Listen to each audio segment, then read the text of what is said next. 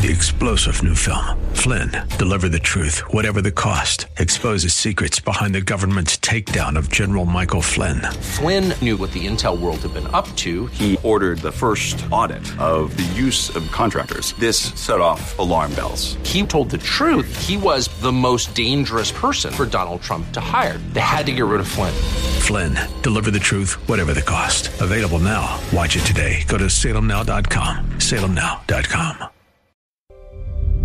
If we look to the answer as to why for so many years we achieved so much, prospered as no other people on earth, it was because here in this land we unleashed the energy and individual genius of man to a greater extent than has ever been done before. This great nation will endure as it has endured.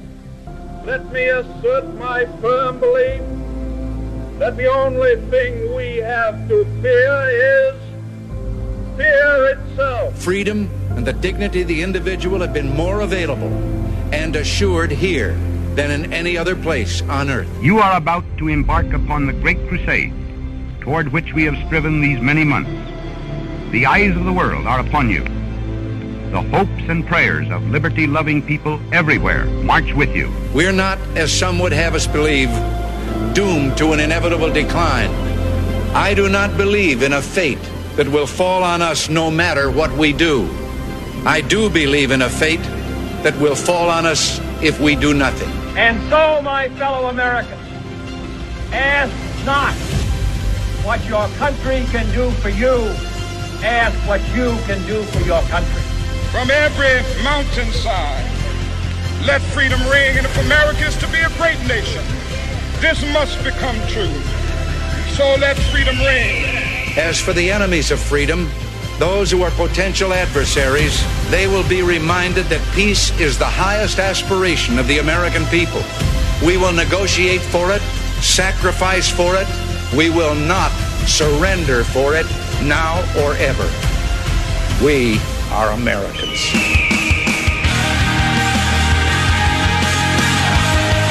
This is Always Right Radio on AM 1420. The Answer. Here's your host, Bob Frantz. Yes, indeed, and a good morning to you. Thanks for being with us. It's Always Right Radio on AM 1420. The Answer, 10 minutes after the hour of 9 o'clock on this Thursday. Isn't it kind of cool when you have that kind of midweek holiday, that Tuesday off? The week just is like, what? It's just about over. Come back to work yesterday, and it's Wednesday. It feels like it's a Monday. Or it should be anyway, and then suddenly here we are on Thursday. Just got a couple of days to make it to the weekend. But it's a good day. Sixth morning of the 7th month of the year of our Lord, 2023. Really appreciate you being with us. We have a lot to talk about today. We're going to make today a Curse-Now Day because the 4th of July fell on a Tuesday, which is a Curse-Now Day, and we were not live. We didn't have Peter then, so he has agreed to regale us with his wisdom and knowledge today. So he'll be with us in 1 hour at 10:10. Before that, and after that, it will be yours. 216-901-0945, 888-281-1110. The number is just fine. So thanks for being with us. We're going to start with our pledge first because I'm going to do something a little bit different to start the program this morning. I've got a bit of a different story to discuss with you, and I don't want to be broken in my train of thought on it. So let's go ahead and do our pledge now. If you would, as a patriot, stand up and face the flag that you have nearby. And if you have one in your car as you're driving right now, I love you. That's awesome. Every time I talk to somebody who tells me they have a flag in their car because we do the pledge on this program, it just makes me feel very good. And I salute you and your patriotism. So let's salute our country now by pledging allegiance to that flag. If you are a believer in Marxism or the transing of America, or any of the other left-wing ridiculousness that we continue to fight each and every day, well, then you don't like this flag. You have no respect for the Republic, and you do not have to pretend to pledge your allegiance to it. Instead, take a knee over there next to that unemployed quarterback. For the rest of us, I pledge allegiance to the flag of the United States of America and to the republic for which it stands, one nation, under God, indivisible, with liberty and justice for all. Yeah, so I'm going to start this program a little bit in a little bit of an unusual manner. I don't know why this one just hits well, I guess I do know why. I'm not going to start by talking about the human snowblower that is Hunter Biden. I'm not going to start with the embarrassment of the White House refusing to talk about the human snowblower that is Hunter Biden. I'll come to that stuff later. Peter and I will talk about that. Supreme Court decision reaction and other things coming from those decisions last week. Those things will be there today as well. There is a lot, but I'm starting with a dead dog. I guess I do know why this kind of hits differently right now, because my own son recently got a dog. And we dog sit a lot because my son's still at college. And, he can't have the dog with him at all times, so we have him at our house an awful lot. And I've just been a dog lover my entire life anyway, but particularly now that, we're kind of with one on a regular basis. Maybe that's why this hits so hard, too. But there's a dead dog in Lorain, and there shouldn't be. This is a really, really disturbing story. It has gone viral, the story has, not just in social media in Lorain County where I live. It's been picked up by national news outlets. I mean, it's on Newsweek, it's on national MSN, and many others. It's kind of everywhere. And this story involves cops. And that's why this is a really difficult story. As you know, police are often criticized for, shooting in various situations in which they feel like their lives are in danger, and if the suspect that they are shooting at happens to be minority, there's a massive outcry, condemnation of the police officer. It's another, a minority shot by a trigger-happy cop, maybe a racist cop, all this other crap, and I can't stand it. I mean, in the rare occasions where it is justifiable criticism, I will say so, but generally speaking, the overwhelming majority of the time, the cops do it right. But when they don't, I call that out, and this is one of those situations, because a cop shot a dog, a family dog, and not Cujo, not a vicious, pit bull. Not that that is not an attack on pit bulls, by the way. It's not an attack on people who own pit bulls. I know that's a very sensitive subject, but I'm just saying it's not a vicious dog. It's not a snarling, fierce. It's a lab. It's a 3-year-old yellow lab that is, quite frankly, in no way, shape, or form, something to be feared and shot in a given circumstance. And this has really touched a nerve with a lot of people in the community. Like I said, Tammy Kearns, 52-year-old woman in Lorain, and her 25-year-old daughter, Melanie Kearns, said that their dog, Dixie, along with their 3 other dogs, got spooked by some firecrackers and fireworks last week. This goes back to July 2nd, so 4 days ago. Got spooked by some fireworks and ran around and got out. Okay, and we know that's a thing. We had to deal with that, as a matter of fact, because my son's dog that I was talking about is very, very, kind of trembly, and loud noises freak him out too. Okay, they sell these things called like thunder blankets or thunder sweaters or something like that. You can wrap a dog in. They're like weighted, and they're kind of compressed, and they kind of make him feel secure whenever these, loud, scary things happen. Anyway, it happens. It's a dog thing. So her dogs apparently got spooked, and they got out, which happens to a lot of people. I have spent a lot of time over the course of my life outside in the neighborhood trying to chase down my dog that, was on a leash and got away, or was tied out and got away, or whatever the case might be. And they're not doing anything wrong. They're chasing birds, or they're chasing rabbits, or they're doing whatever, and just running around and having fun.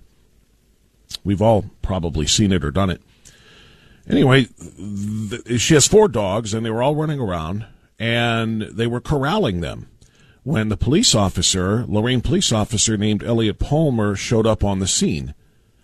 And he apparently, according to the witnesses outside, yelled to get those dogs under control, which they were in the process of doing, when one of them that she was corralling, she had 3 of them, got away and started running and prancing around. And apparently it pranced too close to the officer because the officer pulled out his gun and shot it.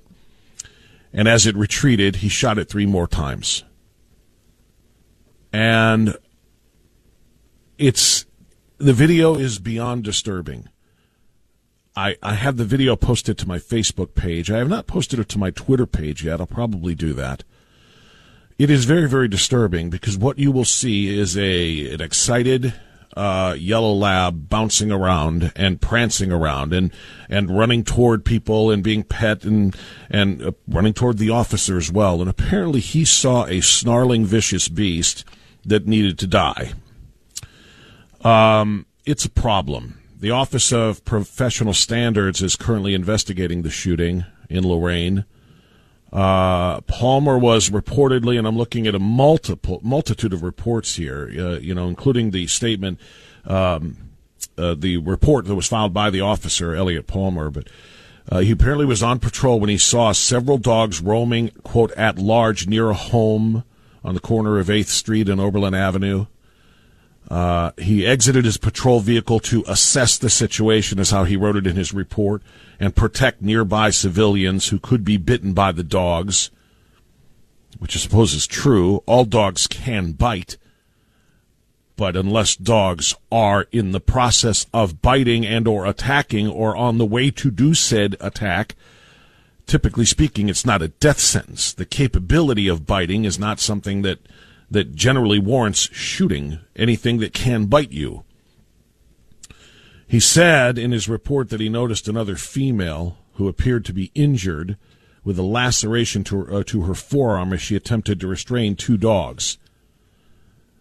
That would be the owner. Palmer said in his report, the dog charged at me. Due to the totality of the circumstances, I feared for my immediate safety. As the dog charged me, I drew my service pistol. At this point, the dog was no more than a few feet away from me. I then discharged my service pistol several times at the dog to stop the threat. The dog ran toward the front of my cruiser and passed due to its injuries. He described the aftermath of the shooting as a hostile and volatile situation. As a reason for that, people were livid that this dog, which was not running in attack mode, growling, snarling, or doing anything that might even remotely be ascertained as a vicious dog, was killed because it was a dog and it was loose. I watched it. Thankfully, there was dash cam video and body cam video, and the idea that this dog charged him is being disputed by not only the witnesses and not only the dog owner, but by the video itself. The dog didn't charge him. The dog was running around, and yet ran around somewhat near him as well. I don't know that it got within 15 feet of him before he decided to fire. And like I said, this dog was prancing, not running and attacking. This dog was playing. This dog was just outside and having a ball. Is it ideal? No. Should the owners be more responsible in making sure their dogs don't get away if they get spooked by thunder or fireworks or something? Yeah. Does that mean a death sentence for the dog? Not where I come from. And maybe my suburban life experience is a little different than others. I don't know. But I do know that it's a very, very horrific video, and it has touched a nerve with a lot of people in the community, including and especially pet owners. They are just very, very upset by this. And if you see the video, you will be as well. You will not see a vicious dog running at with an intent to attack a police officer or anyone else for that matter. You will see a dog running around and playing, and an officer who, I don't know what he was thinking. I really don't. He claims he was in fear for his safety. And as I say, typically I will give the benefit of the doubt to the officer in a shooting case because usually there's a good reason. If somebody's reaching for a waistband after being given an order to put their hands up and get on the ground, and they reach for a waistband and an officer fires, I am siding with the officer. I don't know what he's reaching for. I don't know what he's about to pull out of there. And there are too many cops who have been shot and killed because they hesitated, because they didn't want to be the next, social media viral video of a police officer shooting an unarmed suspect. And then they end up finding out that the suspect was armed and they get shot. I side with cops. They deserve the benefit of the doubt. Almost always. The only time they don't is when video contradicts their version of the story. And the video that I see of this dog in Lorain named Dixie, the 3-year-old yellow lab that's running around, I think it's a lab retriever mix. This dog that's running around is in no way, shape, or form a threat to that officer or anybody else for that matter. Did the dogs get out? Yeah. Is that a bad thing from the owners? Yeah. Does it mean it's a death sentence? It absolutely should not. Vicious dogs get put down. Vicious dogs get shot when they're in the course of trying to attack somebody, not because they happen to be running around in a circle with a bunch of people. It's a disturbing story. And it's an even more disturbing video. Is it the biggest news of the day, considering we're a country in peril right now? No. But it's a story that I found to be kind of, like I said, it touches that nerve, and it has really, really upset and inflamed a lot of tensions and brought out a lot of emotions in people in the Lorain County area and in which I live. And I am interested in your thoughts. Are you a dog owner? Has your dog ever gotten out? Have you ever had to run around the neighborhood trying to catch your dog because he got off of his leash, or somebody dropped the leash? I accidentally did that not long ago, actually, when I was taking my son's dog outside to do its business in the yard.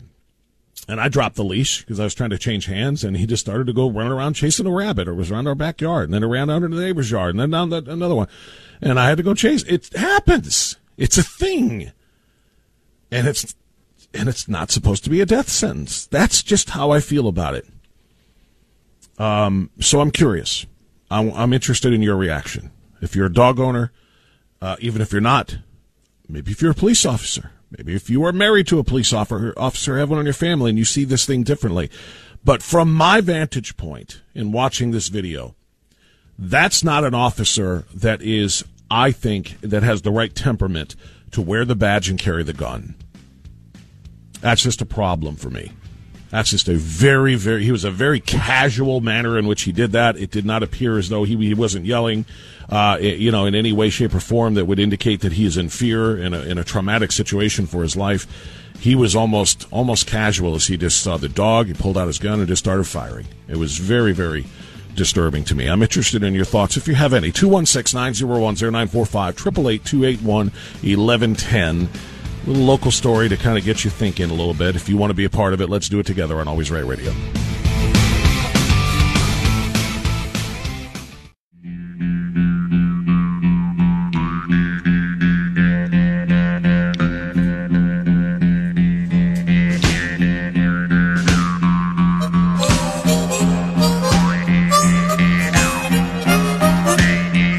Waking up America from its woke slumber. Always Right Radio with Bob Frantz on The Answer.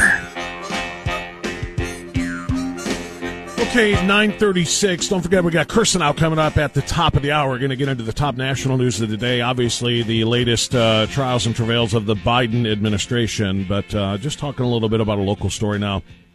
One that impacts a lot of people. A lot of people have commented on this. It's become a viral sensation, quite frankly, on social media. The terrible, horrible video of a Lorain police officer named Elliot Palmer shooting a dog that was loose with other dogs in a neighborhood, running around. The worst part of the video, and I'll go to the phone calls in just 1 second. The worst part of the video for me is the fact that, again, there were multiple dogs that have been running around. They got loose from their owner, and they're corralling them. And one of them runs right over to the police officer, and he does nothing but shoo it away because it's just trot. I mean, it trots over there in prancing, Labrador fashion, right? And he just shoos it away. And then his sister, the dog who was shot, Dixie, follows and does the same exact thing, trots over there, and suddenly that one's vicious. That one's going to attack me, and it gets within 10 feet of him, and he opens fire. And then shoots it 4 times, not just once. Shot it once, and it dragged its back legs away across the street. Then shot it 3 more times. It was, I don't know. It was incomprehensible to me. I don't get it. Where's the threat? What's the justification for that? I normally have the back of cops, but when they do it wrong, like the Memphis police officers, for example, when they do it wrong, I'm going to call them out. And I don't think this guy has the temperament or the judgment to be wearing a badge, and much less carrying a firearm while wearing a badge. This is just brutal. It's very, very difficult to watch. But you should watch it anyway to really get an understanding of just how wrong this is. And I would be stunned if the Lorain Police Department doesn't remove him from his position. If they don't fire him, put him on desk duty only or something, because quite frankly, it's a very, very it's a very disturbing thing to see. He has no business being out there if that's his temperament. If he's in fear of that dog prancing around at that time, then I can imagine what would happen if he actually faced a real threat, a criminal type of threat who actually was a threat to his safety. It's bizarre. Rick is in Elyria. Again, like I said, this is touching a lot of people in Lorain County. That's where it happened. So, Rick, you're on AM 1420, The Answer. Go right ahead. Yeah, Bob. I'm a dog owner. Well, I was. Mine have passed away.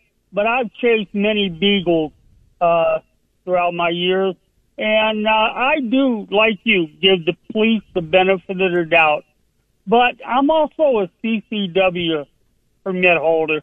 And I just wonder, when I saw that video, if I was wearing a body cam and the exact same thing had happened, and I pulled my gun out, now my understanding is the police are going to investigate this officer. Yeah, they already are. Their Office of Professional Standards is investigating right now to determine whether or not what he did was justified or whether or not it was reckless. But my question is then, would I get the same benefit if they give him the benefit of the doubt? Would I get the same benefit? That's what I kind of wonder. Yeah, it's a good question. As a CCW holder, you would probably be judged as to whether or not you felt you were in personal enough danger to discharge your weapon against an animal like that, whereas an officer is also tasked with protecting the public. It's his job. There could be, and I don't know how this is going to turn out. I'm just giving you all of the possibilities here. There could be a view of this, that when they evaluate his conduct and look at it compared to the professional standards, that he had a responsibility not only to protect himself, but if he felt like the dog was vicious, that it could attack somebody else. He's got that on his side where you probably wouldn't. You would just have to prove that you yourself felt like you were in danger, and therefore you had to shoot the animal. So probably you wouldn't be you wouldn't have the same exact. You probably wouldn't have the same exact level of scrutiny, and you also wouldn't have the same exact level of defense as an officer would, I think, in a similar situation. Right, and I understand that, but at the same time, to shoot him 4 times when the dog is dragging himself away, now that seems pretty excessive, in that. Yeah, it does to me too. And like I said, he shot it once, and I don't know what kind of medical condition the dog would have been in with just the one shot, but the dog retreated. Obviously, it had just been shot. It retreated and ran away as best it could on 2 legs because it was basically dragging its back legs. He was probably shot in the hips or something. I don't know. But he was dragging itself. It was no longer a threat to the officer or anybody else. Why he would need to fire 3 more times as it retreated across the street is a mystery to me, and that's one of the reasons why I'm very, very disgusted by the video, and I'm very, very strong in my belief that this guy shouldn't be on the force. He should not be. I agree. If that's his judgment and temperament, he should not be on the force, in my opinion. Yeah, I agree. All right, Rick. Hey, thanks for the call. I appreciate that. I mean, again, and I know a few Lorain cops. I don't know him. But I've had exchanges with a few Lorain cops, and good guys all. And maybe they see this differently. I'm going to try to reach out to some of them. They probably won't be able to talk about it because it's an ongoing investigation. But I'll try to reach out and see what they have to say about it. But again, if you're a law enforcement officer too, if you have seen that video, I would love your opinion on it. You don't have to be a cop, but I'm just saying I would like to know from law enforcement officers who have seen that video whether or not they would have done the same thing, and whether or not they think discipline and even up to termination is in order here. I'll tell you one thing. Given the staffing issues that so many departments have, they can't get guys to take the badge because of the anti-police atmosphere that is in the country right now, and everything ever since, especially. I mean, you can go back to 2014, go back to Michael Brown and Ferguson and the railroad they tried to do to Darren Wilson there. I mean, you can go back to a number of high-profile cases, but obviously, specifically since the George Floyd thing, the atmosphere around cops is terrible right now, and you can't get guys to take jobs. So they probably don't want to be firing officers for every indiscretion, every mistake that is made, or every disciplinary action. Doesn't have to be termination. It's hard to get these guys to come and apply and go through the academy and take the job and work now. But in my estimation, it's better to have no cop than a bad cop. Or that's not, when I say bad cop, that can be taken to mean a number of ways. Obviously, there are bad cops who are on the take, bad cops who are, into criminal activity. I don't mean bad cop that way, but I mean just not good at the job, not good at making judgments and snap decisions that are the right decisions. Like in this particular case, I think is the reality of it. Chuck in Cleveland. Hi, Chuck. You're on the air. Go ahead, sir. Hey, Bob. I believe that this man should not be permitted to carry a gun. He should have that right taken away from him. Did you see the video, Chuck? Firearm again. Yeah. Did you watch the video, Chuck, or are you just going by my description? I have not seen the video. Mary Ann told me about it. Yeah. I have not seen the video. All I've heard is what's on the radio. Right. And the doggy comes running over all friendly. He just wants to be petted, wants to snip you. Yeah, well, you just want in this case they were just all running around in play mode. I mean, I'm watching I'm looking at it again and again as I talk, and it's hard to do because I'm, it's not easy to watch. But playful. Sure, they want to come up, they want to snip you, pet me, and then go back to their other doggies.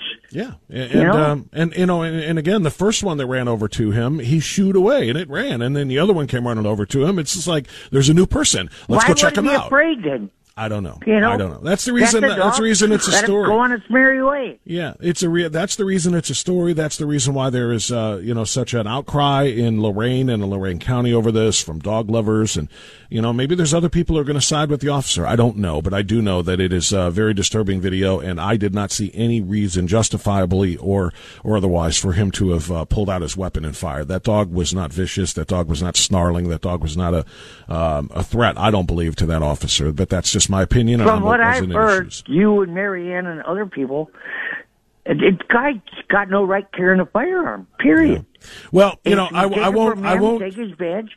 Yeah, I was going to say I won't necessarily say he should be stripped of his Second Amendment rights, but I'll tell you what, he shouldn't be carrying a firearm if he's wearing a badge, because that badge confers trust, and the trust that you have in somebody wearing that badge is that they're going to use good judgment and not bad judgment and shoot a dog that's running around with a bunch of other dogs that are running around. I don't understand how he felt like that dog was. He used one.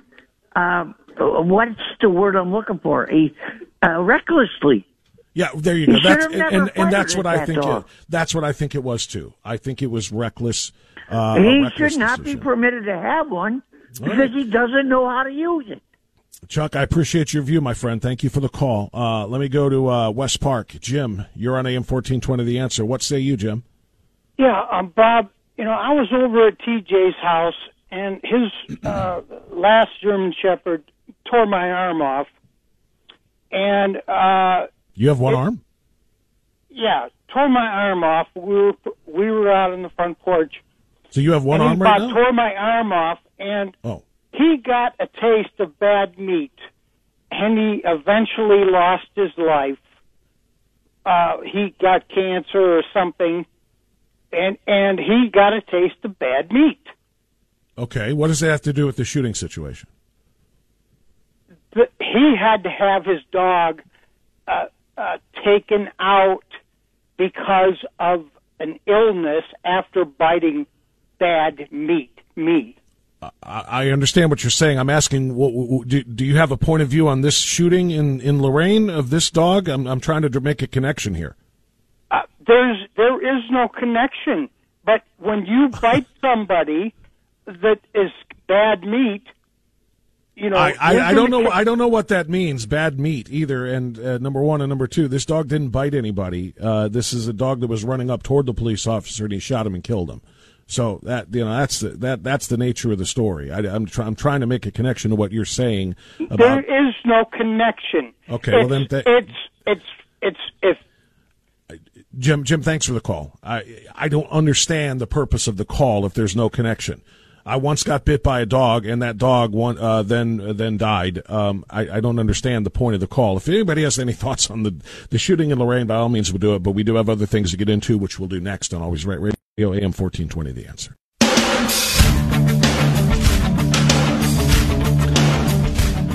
I just got a text message about this story that is a good point, too, that there could very well be charges over under Goddard's law.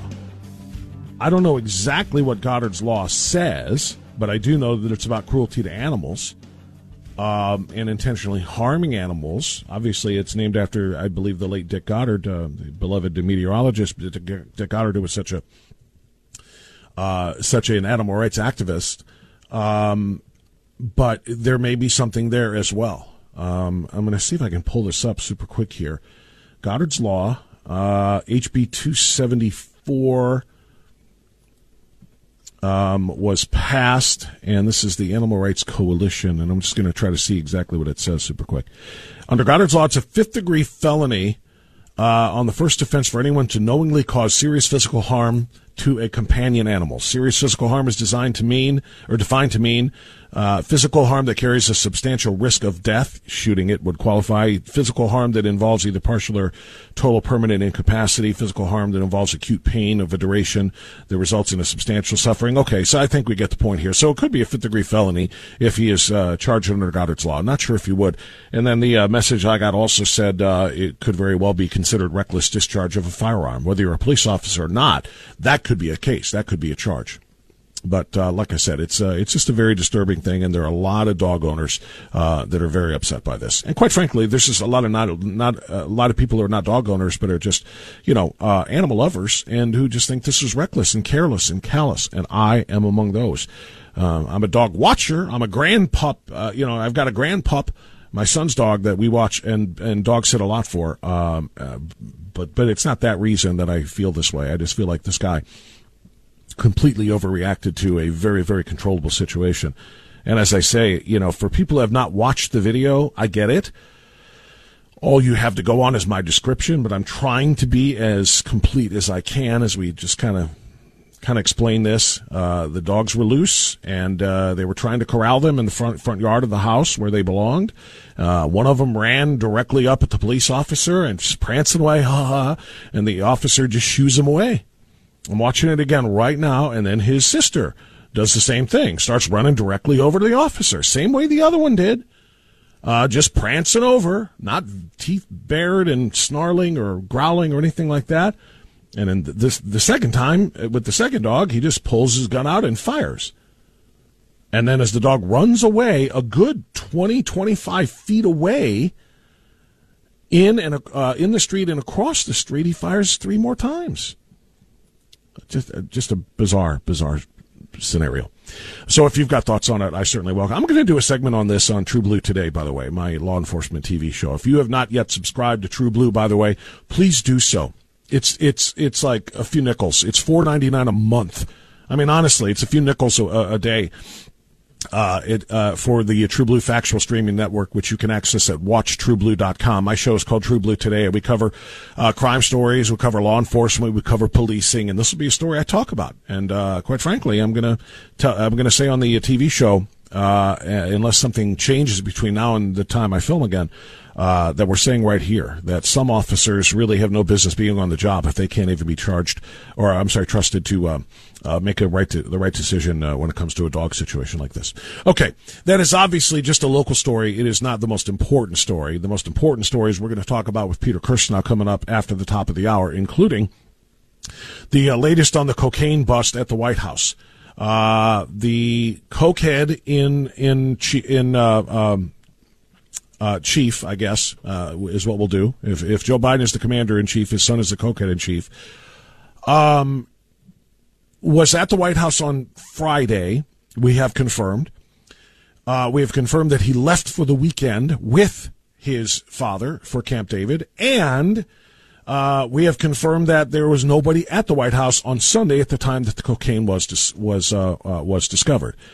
The White House, including Karine Jean-Pierre, who's black and gay. Did you know she's black and she's gay? It was important for them to let you know that she's black and gay, so we'll make sure we note that every time. The black and gay press secretary said she is not going to comment on this because she doesn't want to address hypotheticals. So she's not going to talk about this. She is going to try to tell you lies and tell you that the cocaine was found in a place where a common area where a lot of visitors get to come in, so that cocaine could have been brought by anybody. She's lying because it wasn't. And but what she did say is she's not going to answer hypothetical questions about whether or not the White House would support and the president would support prosecution of whoever brought the cocaine to the White House. She said, I'm not going to answer hypotheticals. And I responded to that on social media, and I'm going to respond to it here, too. Does this diversity hire know what a hypothetical is? There is no hypothetical here. It's a direct question.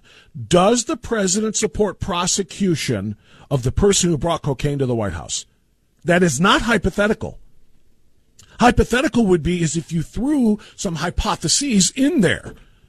If you said, if the person is this, would the president support that? If the person is that, would the president support this? If you throw ifs and thens in there, that can be hypothetical. This is a direct question. Does the White House support the prosecution, or does the president support the prosecution of whomever it was? And she would not answer that question. And there's a reason. You and I both know what it is.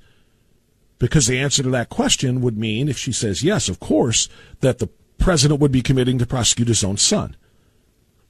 Because there is nobody else who has access to that area of the West Wing. It's not a visitor, highly traveled and trafficked visitor area.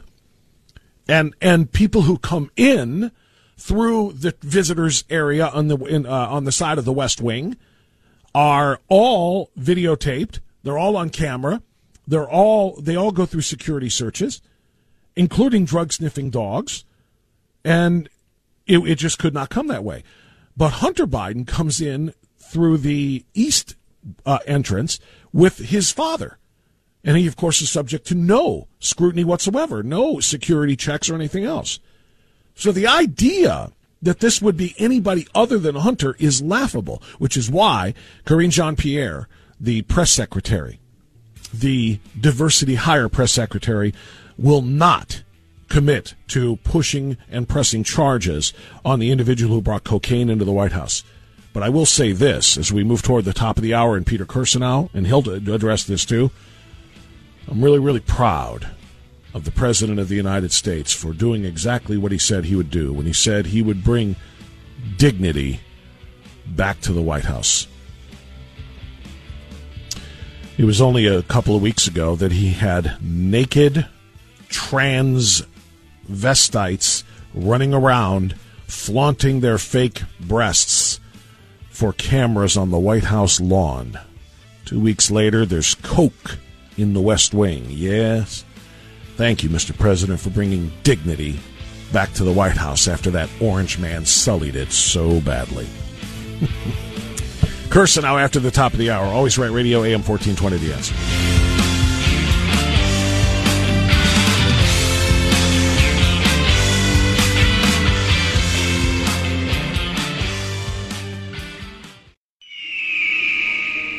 You and I have a rendezvous with destiny.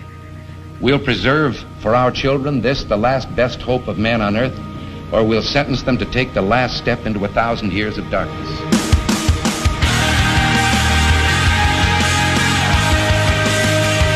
Welcome to Always Right Radio with Bob France on AM 1420. The Answer. Onward we roll into hour number 2. Good Thursday to you. Thanks for being with us. It is the 6th morning of the 7th month in the year of our Lord 2023, and we're still trying to figure out whose Coke was it. If you really have to think that hard, you just have not been paying attention to the news. Karine Jean-Pierre, the black and gay press secretary, the diversity hire, says that, you know what, we're not going to answer hypothetical questions. And, that was in an area where it's really heavily trafficked. There's a lot of people who come through there. Could have been anybody. You've got a crackhead son of the President of the United States in the West Wing, somebody who was able to bring something into the White House that an ordinary person would not, because an ordinary person would be subject to security searches and maybe even dogs, drug-sniffing dogs. Excuse me. Whereas the crackhead son gets to come through the family entrance with the president himself, and we're wondering whose cocaine it is. It's just a mystery. I wonder if Peter Kirsanow can crack this one for us. Peter Kirsanow is a member of the United States Commission on Civil Rights. He is an author, and we'll talk more about that in a moment. He is a sometimes columnist, sometimes law professor, and an all-the-time great guy joining us on AM 1420, The Answer. Pete, good morning, my friend. How are you? Doing pretty good. Thanks for that great introduction. Yeah, I don't know who brought the cocaine in there. I mean, it's a real mystery. All you have to know is when Karine Jean-Pierre says, well, a lot of people use that entrance, right then they've already made the determination that they're not going to acknowledge this. They know who did it, and end of story. I will say I've been through that entrance. I've been subject to search. I had gone to the West Wing a number of times during my career. And there's no way in the world, first of all, that anybody who is not a family member would ever dare think about bringing any contraband into the White House. I mean, just as a matter of human nature, no one does that.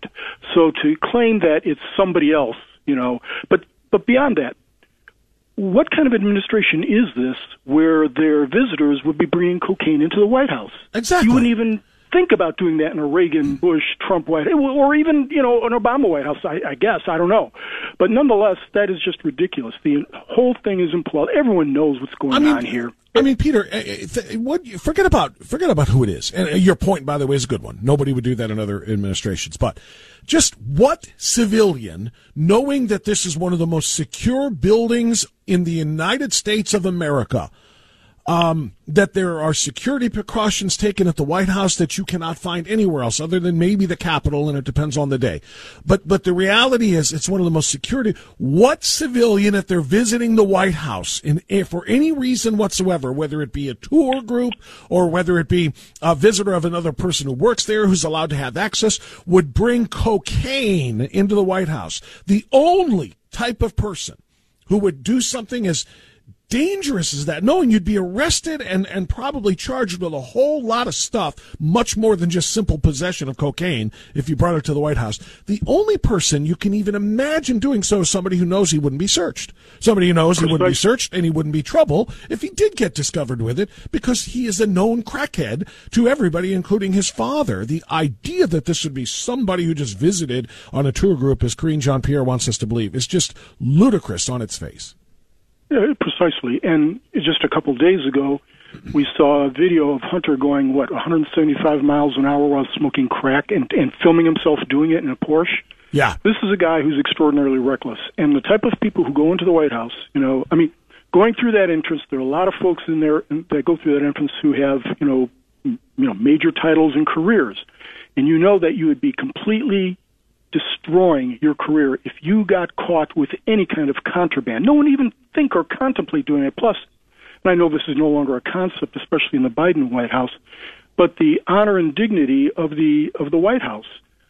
Most people who go into the White House act with a certain sense of decorum. It's kind of like, and I don't mean to be drawing this analogy, but you get it. It's kind of like going into church.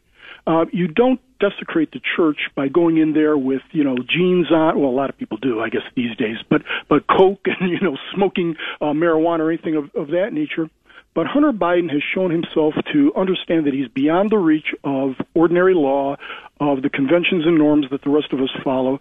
And, he knows that the press is going to do whatever they can to say, oh, I wonder who that could have been. Have no idea. Wonder what happened there. No, this is a completely corrupt. This is probably the smallest example of the utter corruption of this administration and the media. It's the smallest example, but it's a good example to highlight because it tells you the unprecedented nature of even the most minor, and let's face it, this is not like selling secrets to the Chinese, but even the most minor infraction is waved away, is ignored, the press doesn't care about it, and we all know we could have done this game. Every single day we can play the game of what if it had been, Donald Trump Jr.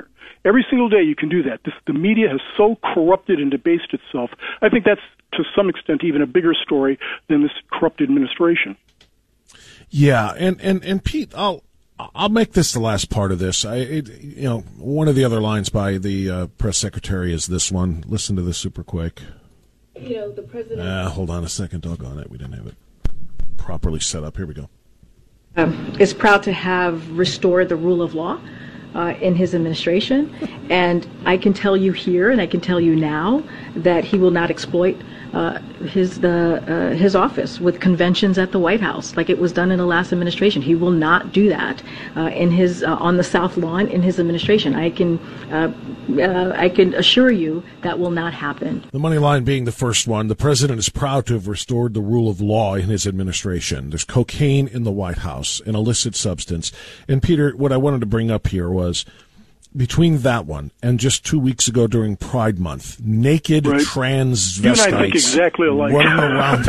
running around on the White House lawn, southeast, I don't even know what lawn it was, running around nude in front of cameras.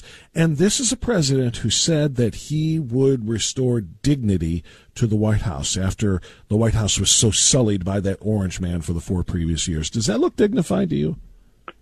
What bothers me as much as that is the flying of the trans flag in violation of the code. It was at the same level and in the middle between two American flags. Right. Bob, you and I know a lot of people who fought for that flag and died for that flag. Not the trans flag, sorry, but the American flag. Understood. And the President of the United States and whomever, because the folks, the groundskeepers and others in the White House, they know with punctilious perfection what the protocols are for the flag and anything related thereto. So that was something that was directed by someone within the administration. I doubt that Biden did it, and I doubt that Biden even knows what the protocols are. But somebody within the administration did that. That's significant. At the same time, we don't have the same kind of celebration for on Memorial Day, for example. Did you see the same kind of, ballyhooed celebration from the White House with respect to those who gave their lives for the defense of the United States of America? No. And the left likes to, just or how about Tuesday? How about Tuesday? How about on Independence Day, Peter? Just since you brought up Memorial Day, we also just had another patriotic. I didn't see anything anywhere close to the festivities and the pomp and circumstance they gave to Pride Month on their little Pride Day thing. I'm sorry, continue. Yeah, right. Well, exactly. I can't even put it any better than that. But your listeners know precisely what's going on here, despite the fact that the press is in allegiance with this particular or alliance with this particular administration. They're on all fours with respect to desecrating the United States, the flag, the people who've served it, and making a mockery of our institutions. That's what they have done unequivocally, and yet we have to hear about Trump all the time. Trump's mean tweets, or he did this, he did that. These folks are tearing apart the foundational elements of the United States of America, and the press doesn't even blink. And again, I'm spending a lot of time on the press, but the press, being the fourth estate, holds in check to a large measure what the excesses are of the other three branches of the government. And they don't hold this administration in check at all. They encourage it, they lie about it, they promote it. It's something that's extraordinarily troubling, and it's imperative that we get a Republican. This is not a political screed. We have to get somebody other than Democrats in there because the Democrats are not acting in the interest of the United States of America and are derogating everything about the foundational aspects of the United States of America. Yeah, I think that's very well said. And, I don't want to sit here and do whataboutism and do comparisons all the time with Trump, but I feel like I have to, in large part because what you just said with the media. You know, and we shouldn't be shying away from that, you know, because we have to show the stark example, whether it's Trump or anybody else, but we have to show the incredible hypocrisy that's doing damage to this country. Just imagine CNN's Chiron. Imagine the New York Times headline and the Washington Post if there was cocaine found in the West Wing of the Trump White House. Just try. I mean, all of the things that we say this every time there's a new scandal with the Biden family. We say, oh, imagine if it was Trump. But we have to, for crying out loud. How about this, Pete? How about this one? Imagine if this was the Trump White House, too. There was a story in the New York Times over the weekend about Hunter Biden's daughter in Arkansas. Does the president acknowledge this little girl as his granddaughter? I don't have anything to share from here. I don't have anything to share from here. Right. Joe Biden will not acknowledge his grandchild, his son's love child, his illegitimate love child, that he wouldn't support, that he wouldn't acknowledge, as if this child somehow committed some sort of crime that makes it unworthy of recognition as a Biden. The mother, of course, had petitioned to be able to have Biden as her last name since Hunter is her biological father. But this child doesn't warrant Biden-level status. I hate to do it, but here we are. Can you imagine if Eric Trump or Donald Trump Jr. had an illegitimate child that he wouldn't recognize, would not take care of, would not, when I say recognize, meaning recognize as their own child, and maybe even legitimately physically recognize because he doesn't see her. And Donald Trump wouldn't even acknowledge the existence of this grandchild, the heartless, cruel callousness that he would be accused of, and they would be right about if he was in the White House. In addition, Biden, Hunter Biden, was arguing that the child should not have access to his name. Mm-hmm. I can't think of something more demeaning. In other words, ignoring your own offspring in that fashion, treating them as a piece of trash. That's not an exaggeration. This is truly an astonishing family. They are a despicable family. They happen to be president, but think about this. He fought child support to limit it to a certain amount. Now, I don't begrudge somebody saying, well, you know, I can't afford X number of dollars and, you know, what I'm paying is correct and is sufficient. But Hunter Biden, last time I looked, he got millions of dollars from the Chinese. Millions. That's unequivocal. We know that. He got millions of dollars for the Chinese for doing absolutely nothing. There was no service other than selling his father's influence, no product, millions of dollars, and not a pittance of that could even be given to his child. And the Biden family will not acknowledge her, won't invite her they invite everybody in the world to the Christmas celebrations, but not her. And think about the psychological impact on that child. Not right now. The child probably doesn't know what's going on, doesn't have an appreciation for it, but at some point she's going to understand that her father rejected her at every turn. Her father, who had millions of dollars in ill-gotten gains from our chief adversary, couldn't even take a portion of that and give it to his daughter. This is a despicable family. They are a horrible family. They're the kind of family that people. Even if they weren't president, senator, whatever it was, you wouldn't want to have your family members associating with them because they are lowlifes and they drag down everybody and everything around them. Yeah, you're exactly right. And oh, by the way, this little girl may not understand, you know, all of it right now, as you just pointed out, but someday she's going to realize that my grandpa was the president of the United States. The president of the United States, and he did not even acknowledge my existence. You don't think that's going to have an impact on her, much less her dad, but her grandpa was the president, and this is the way he treated her. And oh, by the way, as far as the millions that Hunter made from China, also millions from Romania and Ukraine as well, not only did the granddaughter, the unrecognized granddaughter, not get a nickel of that, neither did the American people because he refused to pay his taxes on it, and then got a sweetheart of a deal after the 5-year investigation, which was obstructed at every turn by the FBI. After the 5-year IRS investigation was concluded, he got a slap on the wrist. So just the two-tiered system of justice, I know people get tired of that phrasing, but it's real. It is real, and it is something we have to acknowledge and accept. We've never had something quite like this in the United States of America before. Not at all. And Bob, you and I have heard from many rank-and-file people, many more than I've ever had before, and a lot of sober people who never would have said it before, who think that, like VDH, thinks we may be over. We may be done. You don't come back from this kind of corruption. Completely agree. Peter Kirsanow, we'll take a time out here. It's 10:23. We're going to come back, and we're going to talk a little bit more about Harvard. We're going to talk a little bit more about the Supreme Court decision on affirmative action that you and I discussed last week at the very end of the week, and whether or not Harvard is going to comply. They say they will follow the rules, but they also say we're not going to change what we do. How can they do both? We'll talk about that next on Always Right Radio.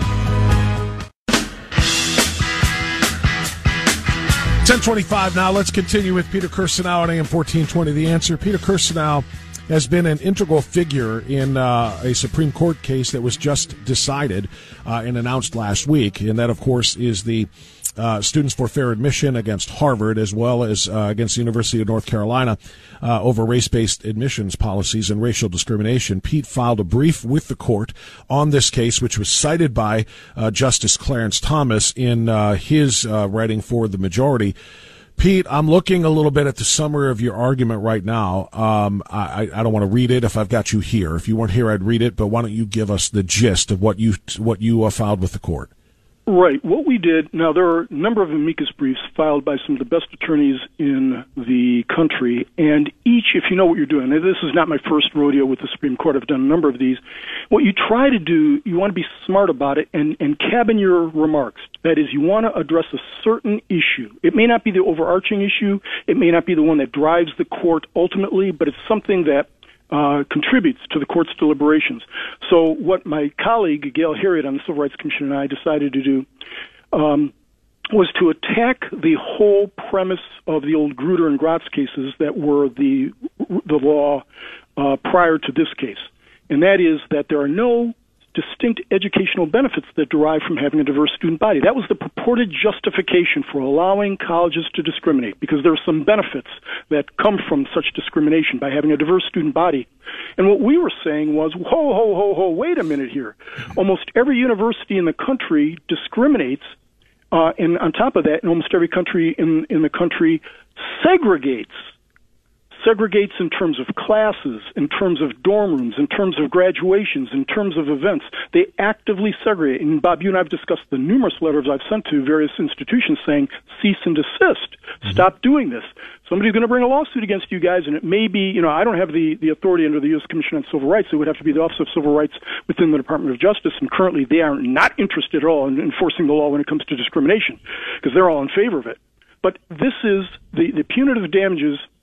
I'm sorry, the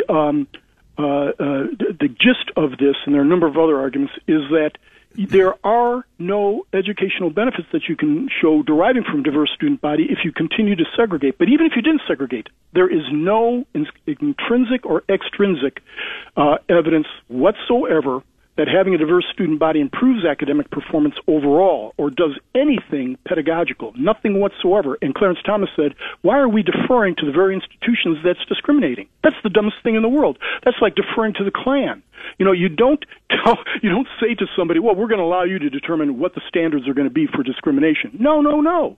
We have laws that do that. So in any event, that's kind of the gist of our argument, that this was a complete violation of even the Grutter and Gratz standards. It's total violation when it comes to UNC. They're the dual cases, Harvard and UNC. Sure. Total violation of Title VI, non-discrimination. Your average non-lawyer gets it. Maybe better than lawyers who've graduated these days from Harvard and Yale, who've gotten this idea that, well, there's good discrimination and bad discrimination. No, I see that nowhere in my Constitution under the 14th Amendment. Discrimination, racial discrimination, because, among other things, if you didn't need to know it, we have a history in this country that shows, hey, discrimination didn't work out all that well for too many people. But if you didn't understand your history, intuitively, most people who have an IQ sufficient to get into Harvard understand that. So when you do something like that, among other things, I mean, if we're up to me, if Harvard decides to continue doing this, which I've predicted they will, I think a lot of schools... Hold that thought, Pete. Pete, hold that thought, because they are essentially saying they're going to do that. I've got to get to the news break here. I want you to finish that and respond to that on the other side. But it is astounding, and as you also pointed out in that brief, that they're doing this ostensibly, they say, to for diversity, and because there is a benefit, a pedagogical benefit to having a diverse community on the same campus, yet they segregate themselves by dorms and, as you point out, in a number of other ways as well. So it defeats the entire argument. We'll finish up on this, and we'll have a lot more for you coming up with Kirsanow on AM 1420 The Answer.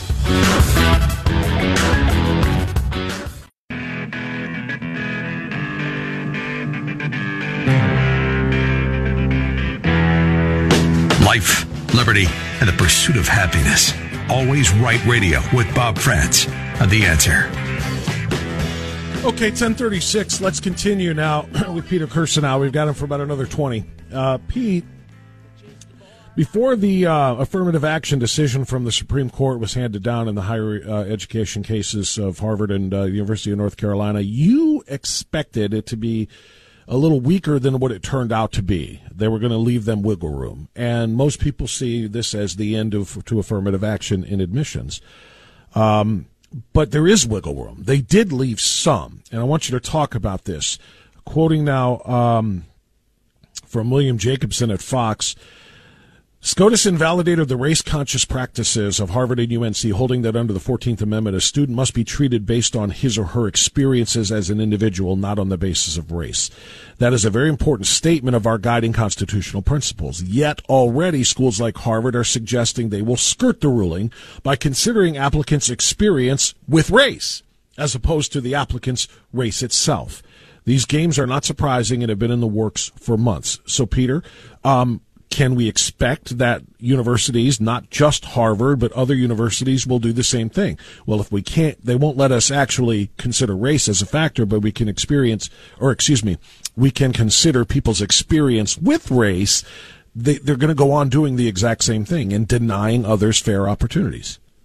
Yeah, Bill Jacobson is exactly right, and he's been fighting this battle for a long time. He's a Cornell law professor, and he files a lot of these actions with the OCR with respect to discrimination on the basis of race at the various institutions, and he's exactly right. This is what we've predicted, that they would find ways, and they began, over a year ago, 2 years ago, when they started abandoning use of the ACT and SAT or any other objective measures, because if you use those, then plaintiffs can show quite clearly, as they did in the Harvard case, that they're discriminating on the basis of race, because you can find that, for example, Asian Americans who have nearly perfect SAT scores are 10 times less likely to be admitted than Black or Hispanic applicants who've got maybe very good SAT scores, but nowhere near what the Asians got, 600, for example, SAT scores.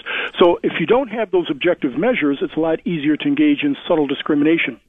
In any event, they're going to be doing this. I'm sorry for that noise right now. We changed our computers here. No worries. And it reflects whenever I get phone calls. But in any event, they're going to be doing that, and I would argue that if they've already indicated, and there have been a lot of suggestions that they're going to be doing just that, but if they're going to do that, and I think that, we'll find ways of being able to discern the fact that they're doing that, because they can't completely obfuscate the discrimination. That's not going to happen. It's an almost impossibility to do because of the egregious and substantial amount of discrimination.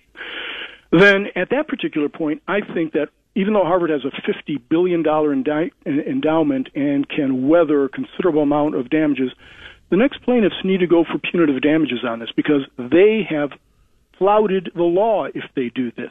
They did things in such an underhanded manner. They've willfully and wantonly disregarded what the Supreme Court has said.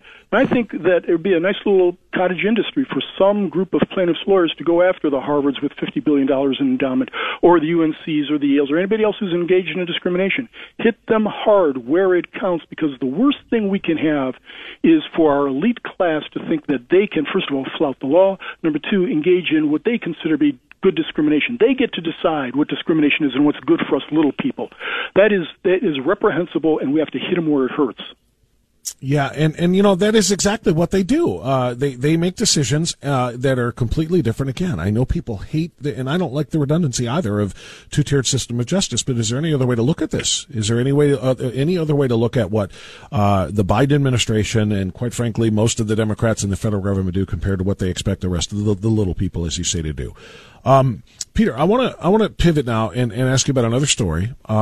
This is the White House response to the judge in Louisiana, Judge Doty, I beg your pardon, in response to a First Amendment case and an argument made by two attorneys general, the attorneys general in Missouri and in Louisiana, about the federal agencies and the White House itself collaborating and colluding, they love that word, with social media companies to silence dissenting points of view from conservative Americans. This is the White House response. Contact.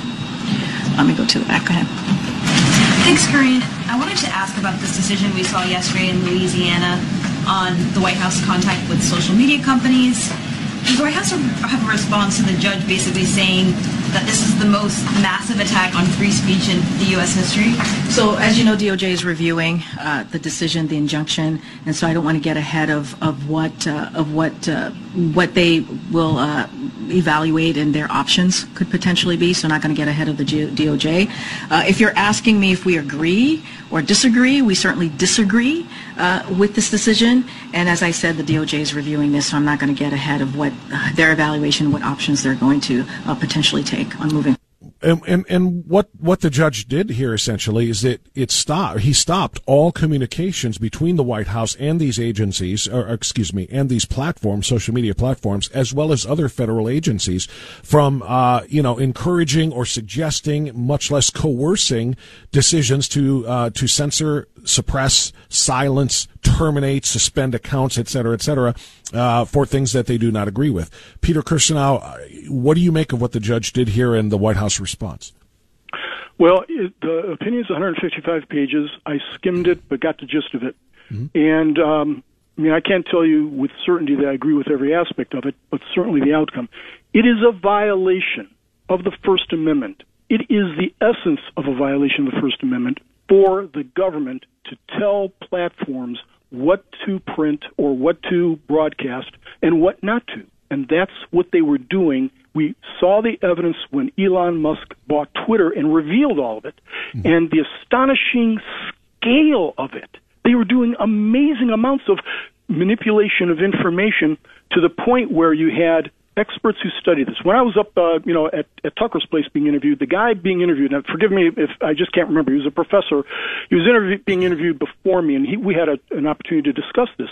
He put together an algorithm to show the percentage effect on the outcome of the election of these kinds of things. And again, don't quote me, I think what he said was it gave Democrats a 5-point advantage in the elections. Most elections are decided by a point, if that. A 5-point advantage is extraordinary.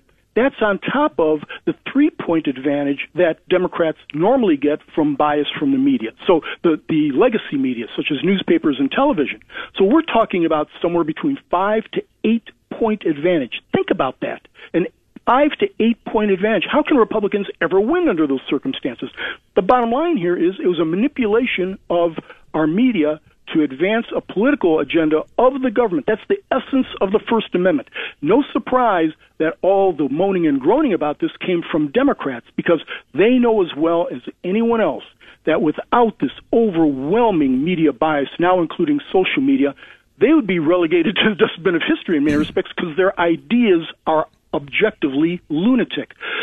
Defunding the police. I mean, we could go down. I'm not going to bore you with all the details, but we know the things that are so insane that are showing palpable damage to our society, and yet the media either doesn't report about it, or they lie about it, or slant the reporting in a way that favors Democrats and hurts Republicans. Peter, all of us have been alive long enough to have seen this. Peter, I want you to respond to the response of the left on this, though. MSNBC legal analysts are saying not only is this judge's order the wrong order, suggesting that the platforms should not be subject to orders or suggestions or directives or whatever from the White House or from the federal agencies when it comes to stopping misinformation. And in fact, that they don't go far enough because, quote, election misinformation is a national security issue that should be censored. They want this to continue, and in fact, they want to double down and go further, saying national security is at risk if people are allowed to go online and present what they call election misinformation. And Peter, the obvious point here is that literally they are the ones who censored actual information, the Hunter Biden laptop, a few weeks before the 2020 election. They censored actual verifiable information that would change the outcome of the election, and yet they're saying that if you dare to challenge election results, that's misinformation, and thus you are a national security threat that must be silenced from social media. Yeah, as I've said before, I had more respect for the people who worked for Pravda than I do for this crowd, because at least Pravda had to do it at the point of a gun. These people do it intentionally. They know what they're doing. And I wonder what they would be saying if this was the Trump administration who successfully, by the way, I doubt anyone would have cooperated, but if the Trump administration had successfully persuaded Facebook or Twitter or any of the other social media platforms to suppress negative information about Trump or to highlight false information about Biden, they would be squealing like crazy. It's one of these things like, whose ox gets gored. But the First Amendment doesn't care who the ox is or belongs to. Okay? It is a matter of, it's the First Amendment for a reason. The Founding Fathers understood the importance of a free and unbiased discourse, and what we have here is the thumb of it's not even the thumb of the government. They're putting an entire anvil on the scale in order to favor this administration. We've seen this blatantly so many times. Just contrast, and we've been doing this part of this morning, but it's still useful. Contrast the anvil that they've put on the scale against Trump when for 4 years, with absolutely not an iota of supporting evidence, they claimed Trump was a Russian asset. For 4 years, awarded themselves Pulitzer Prizes. Now we have copious, verifiable evidence that Biden got millions from our chief adversary, millions, and provided no service or product that we can see. It's worse than not having an iota of evidence that he is a Russian asset. It's worse than that, because what could be worse than not having an iota of evidence and still making the claim is literally manufacturing evidence, faking evidence now we're talking about fraud, not just misinformation and defamation, quite frankly, but now we're talking about fraud. Peter, this ruling by Judge Doty, though, is not just about information related to elections. What makes this, a First Amendment? I'm sorry? Yeah, part of it had to do with COVID. Go ahead. Well, yeah, it has to do with everything. Essentially, it has to do with everything with respect to people challenging the prevailing narrative, and whether it's COVID, vaccines, the origin of COVID, the legitimacy and the science behind lockdowns and mask rules and 6 feet rules. Also, climate change. In other words, anybody who expresses a conservative thought, even if they're not conservatives, because I talked about yesterday Dr. Naomi Wolf, a dyed-in-the-wool left-wing feminist who is just livid over what they did with the mRNA vaccines and the shots, and she's been censored as well. They are censoring anybody that offers any conservative point of view, because those points of view always clash with the prevailing narrative of the left. So that's what makes this truly such, arguably, as we heard in that clip, the biggest free speech violation or attack on the First Amendment in American history. Anybody who disagrees with the government and dares to say so out loud is subject to the penalty of suspension or complete termination and deactivation of accounts. In one part in Judge Doty's opinion that I saw that jumped out at me was this. He says, each example of suppression was of conservatives. Each and every example of suppression was of conservatives. Every single one of them. There's not one that went in an opposite direction. That tells you the impact of government suppression of speech, the government manipulation of it. This is extraordinary what's going on here. And because we ostensibly have a free society, ostensibly we have a democratic republic and not a communist or a dictatorial republic, we think that, no, maybe that's not happening or we're going to be okay. This is the predicate for having totalitarianism. That's not an exaggeration. I usually try to not to be to use terms such as that, but my goodness, what we are seeing right now, we've not witnessed in the lifetime of this republic. It's dangerous. The Founding Fathers never anticipated there being an internet or maybe even television, right? But they understood the importance of the ability. They understood the public square. They understood letters. They understood speaking in the public square, and that's what this was doing. Speaking in the public square magnified 1 billion times, and yet the government is manipulating what can be said and how it's said. And again, what's even more frightening is all of the gatekeepers of the media willingly went along with it. Yep. There's not one to challenge it and say, wait a minute here. So what think about the enormous, as I said, I gave you percentage point advantages that it gives Democrats. But my goodness, Republicans, it's astonishing that they can get elected at all. But, when you're promoting breastfeeding by males and stuff like that, some of that is going to leak through, and people are going to say, you know what, these Democrats are lunatics. No question about it. And Peter, my last story for you this morning, I was going to give to you anyway just because I wanted to hear your reaction to it, but I could actually tie it to what we were just discussing, because the same political party and ideology that tells us to trust the science all the time and then completely lies about the science is the same government that brings us this. The Centers for Disease Control and Prevention's official website has changed. It is now publishing advice for trans and non-binary individuals seeking guidance on how to chest feed their infants. In sections of the Major Health Institute's guidance on breastfeeding, it contains information for those who have had much of their breasts removed in gender reassignment surgeries, or for biological males taking hormones to try and grow breasts, on how to feed their newborn children. Peter, they tell us to trust the government when it comes to the science, and they want us to believe that males can breastfeed children. I'm just going to let you take it.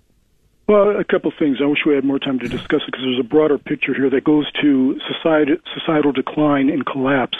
Witness in Rome or Weimar Republic in Germany. Victor Davis Hanson and others have written about this, that you have these elements that establish themselves and exhibit themselves before there's a societal collapse. And this is one of them. First of all, hardly anybody respects the CDC anymore because they got almost everything with respect to COVID. Every fundamental element of COVID, everything that they told us with respect to masks, with respect to social distancing, with respect to a whole host of issues, they got completely wrong. They got them utterly wrong. Rochelle Walensky and Dave and Fauci and the rest of them got virtually everything wrong, and their positions that they got wrong were what we talked about just a moment ago, were the things that the administration was trying to pressure social media companies to exploit and to disseminate. But think about it. This is the Center for Disease Control. They're supposed to be medical professionals, I gather, from what I understand, although I'm really, really skeptical these days about that. But you're denying reality. It's almost on the verge, again, like the Weimar Republic. There's a brief period of civilizational insanity that presages things going horribly wrong. And when you're starting to say males breastfeeding and you put out a government document with respect to that, even if you take certain hormones, and I'm not a physician, but I don't think you have to be. You have to be somebody who's got maybe 2 or 3 brain cells, which is 2 or 3 more than Karine Jean-Pierre has. But if you understand that you're taking hormones in order to simulate female lactation, that those hormones have a fairly good probability of finding their way into whatever the baby is ingesting, that is dangerous on steroids. This is irresponsible. We know this. That we've had these hearings at the Civil Rights Commission. This is not something we should be encouraging for a number of reasons. 40% of trans people commit or attempt suicide. Why are we promoting this kind of thing? Why are we promoting something? Again, treat people with compassion, treat people with dignity and respect, but it stops when you're talking about doing something that could pose palpable harm to the most defenseless people on earth. This is, I don't have words anymore, Bob. This is evil. That's the best way I can describe it. It's not just insane. It's not just wrong. It's not just laughable. It's evil.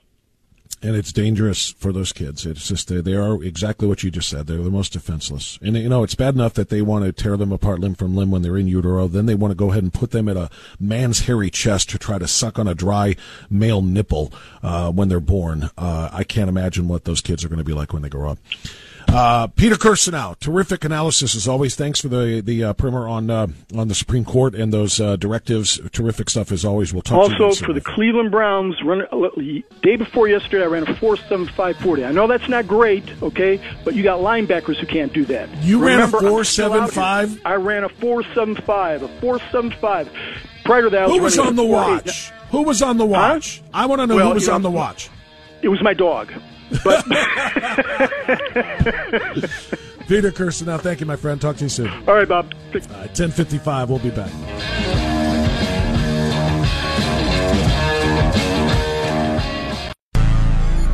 This hour of Always Right Radio is brought to you by The Floor King and KeepingMedicareSimple.com. You and I know and do not believe that life is so dear and peace so sweet as to be purchased at the price of chains and slavery.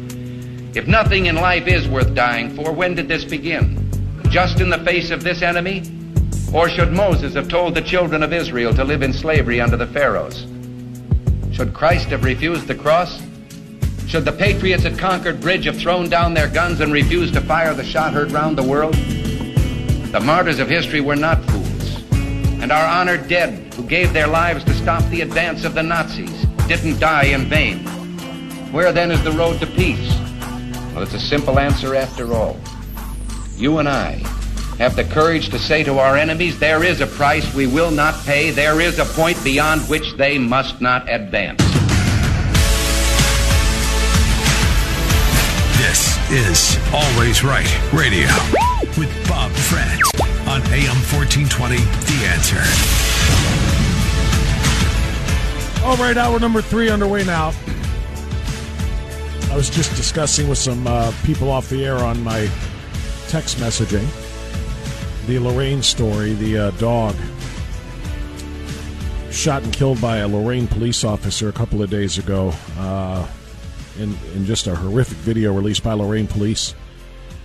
Credit to Lorain Police, by the way, for their transparency in this. They know this is a very touchy situation in Lorain. And by the way, it's a Thursday, the 6th morning of the 7th month, year of our Lord, 2023. Thanks for being with us. They know this is a very, it's a hot button issue for a lot of people, and it's very touchy and sensitive for a lot of dog owners and just animal lovers.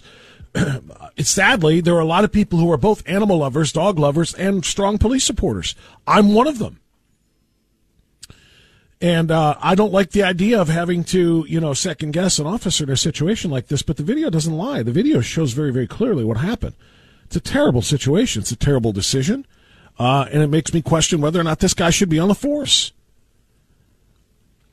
FOP Lodge Number 3 President Jamie Ball said in a statement that the union will wait for the department's internal investigation to be complete before commenting on the facts of the case. Bell said the FOP has confidence in the department and feel, quote, a more accurate account of the events will be provided, end quote, once the investigation is done. He did speak to the character of the officer involved in that shooting, Elliot Palmer, stating he is a highly trained, competent, and qualified officer and a decent, compassionate, and caring man on and off duty. So it's kind of interesting. He said he wasn't going to give a statement, but made that statement and also said, quote, we understand yesterday's events were upsetting and unfortunate. The FOP asks its supporters and the citizens of Lorain to allow the investigation to conclude and bring all the facts to light, end quote. And that is, of course, fair. That is a very fair request.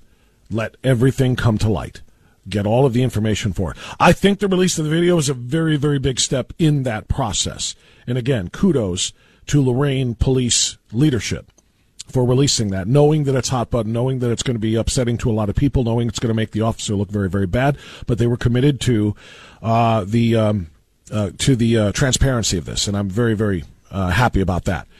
A petition has been started called Justice for Dixie.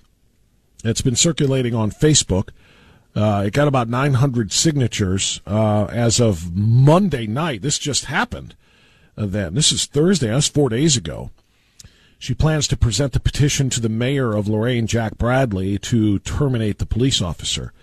She said, quote, when I saw the video, it was horrific, probably one of the saddest things I've ever seen.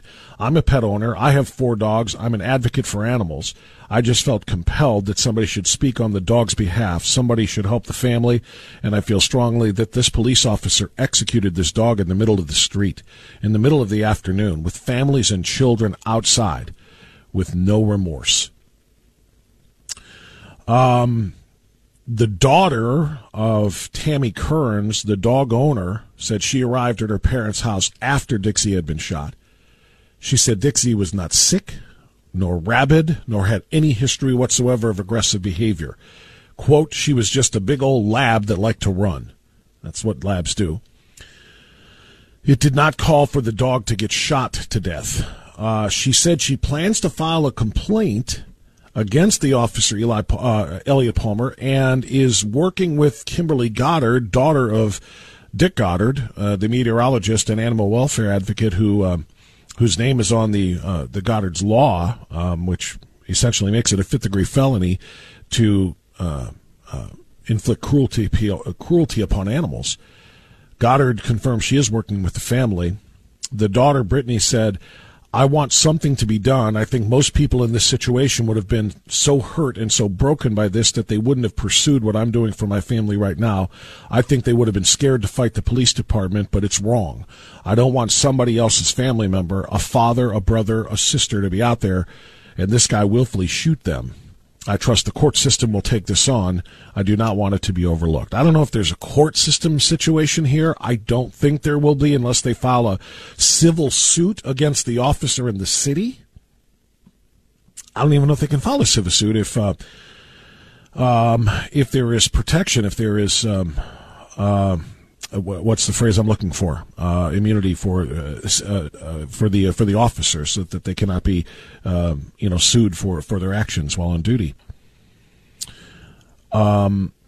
But I do think that there has to be a disciplinary hearing, and that's what the investigation is about right now. So if you saw the video, or even if you didn't, but you want to have a say on it, 216-901-0945, 888-281. And also, if you don't know what the heck I'm talking about because you missed the first hour of the show, terrible situation in Lorain back on Sunday. When a police officer in Lorain, who was just on patrol, pulled up on a situation in which there were several dogs outside. 4 dogs belonging to one family had gotten out. They say they were spooked by fireworks, and they started running. And they were in the process of corralling them when the officer arrived on the scene and saw one of the dogs running at him, he says, making him fear for his safety, and he shot the dog once. The dog tried to retreat. He shot it 3 more times as it retreated. That's just the way it is. That's the story as we know it now. The video shows a very, very tragic and terrible situation. The video, as I described to people who were listening in the first hour, shows one of the dogs that were all being kind of corralled in the arms of owners run over to the officer. Like right up to him, just kind of prancing over, trotting or whatever, and the officer, you can see by his body cam, shooing the dog away with his hand, and it did. But then the other dog ran over too, just like the first one did, and in this one, instead of shooing it away, he just pulled out his firearm and shot it. Same thing, yellow lab, not startling, vicious attack mode or anything else, just running over to people as dogs tend to do. And now there are calls for this officer to be removed from the force. I have to say, that's the way I lean right now, too. I don't think a person like that, with a mentality and a temperament like that, should be carrying a gun while wearing a badge. And I don't want anybody playing the you value a dog's life more than a person's life, because you don't call for police officers to lose their jobs when there are police shootings. Yes, I do. If they're bad shoots, if there's video that shows that there was no threat, I absolutely do. I hold people accountable. It just so happens that the reality of police work is that, we're talking about overwhelmingly, I don't want to say 99% of the time, but overwhelmingly, that when these types of situations arise, the police they've done it right. And that's why I have their back, and I will always give them the benefit of the doubt for that. I have their back because they deserve that. As I always say, the guy who's willing to run toward gunfire while everybody else is running away from gunfire gets the benefit of the doubt, because that's courageous. That's heroism. That's just something that normal people don't do, can't do, won't do, whatever. And I find it extraordinary that people don't give them the benefit of that doubt. When I know they've done something wrong, however, I will say so, and I do say so. And this is one of those cases. I don't think he did it right. I think there's a family grieving right now, and I know that there is an entire community in Lorain, and quite frankly, all over Lorain County, if you look at social media, a whole community of people who are suffering from this too, because they think this could have been my pet. All of our dogs have gotten out before, right? Tell me that's not true. All of our dogs have gotten out. All of our dogs have somehow, I've got I dog sit a little bit for my son's dog now. And I've got one of those spiral stakes in the ground, and we put them on a plastic coated steel line. It's a very, very secure line, but it's connected to a stake that's in the ground.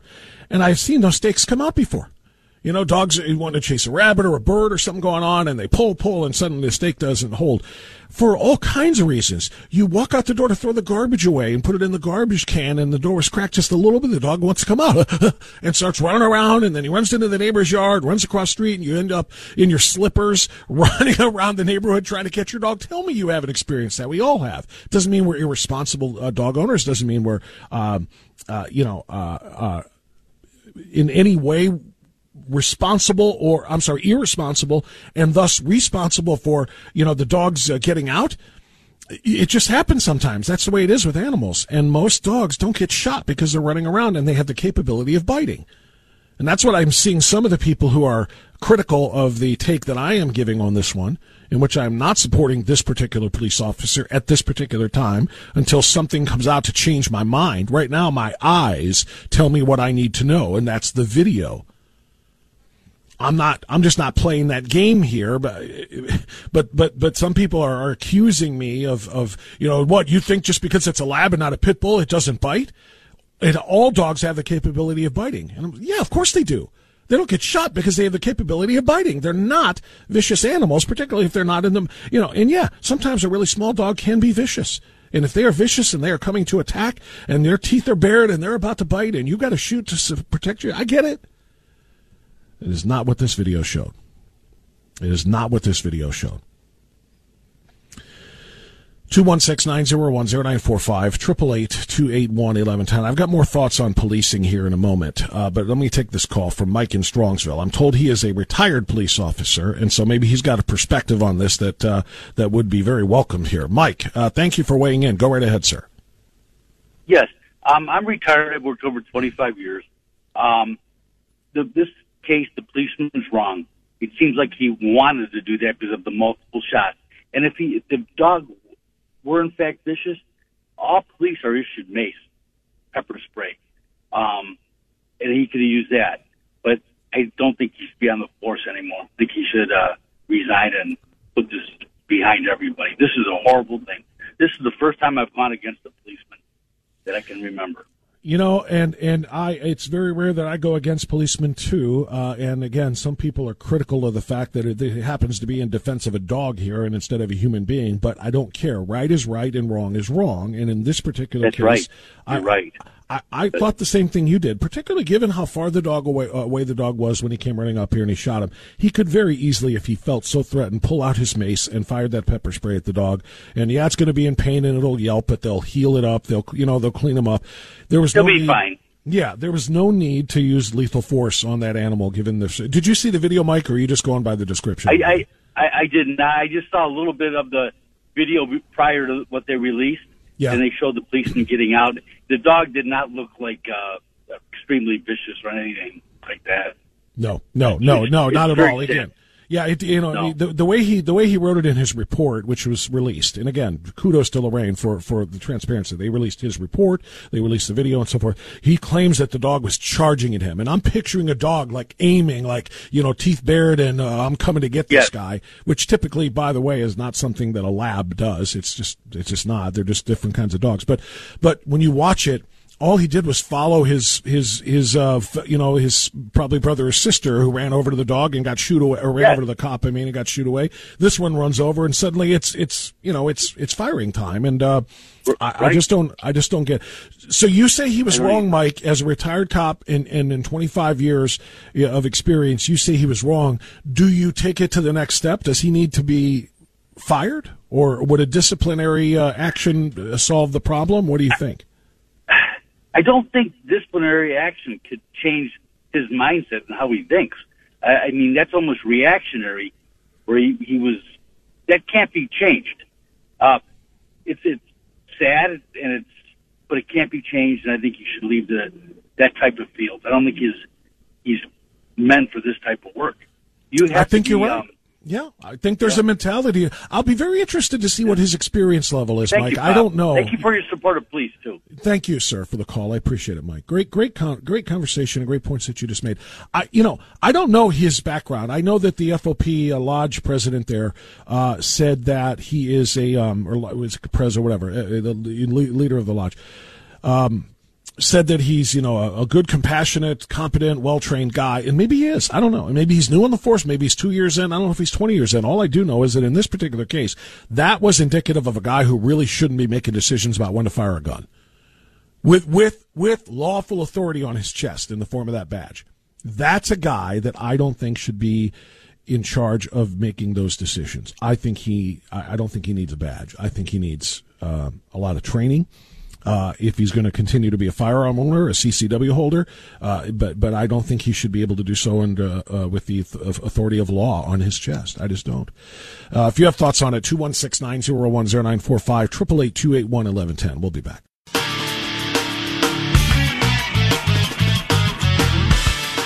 Yeah, this is just one of those situations where nobody's going to be happy. Quite frankly, even the dog's owners and community members who are livid about this and outraged, and you should see the petition, you should see the comments on social media. No, even if the officer's fired, they're not going to be happy. I mean, what can you do? The dog's dead. It should also be noted, as a friend just mentioned, and I also see this in one of the newspaper coverages of this, the officer wasn't responding to a vicious dog call. Those happen, as you know.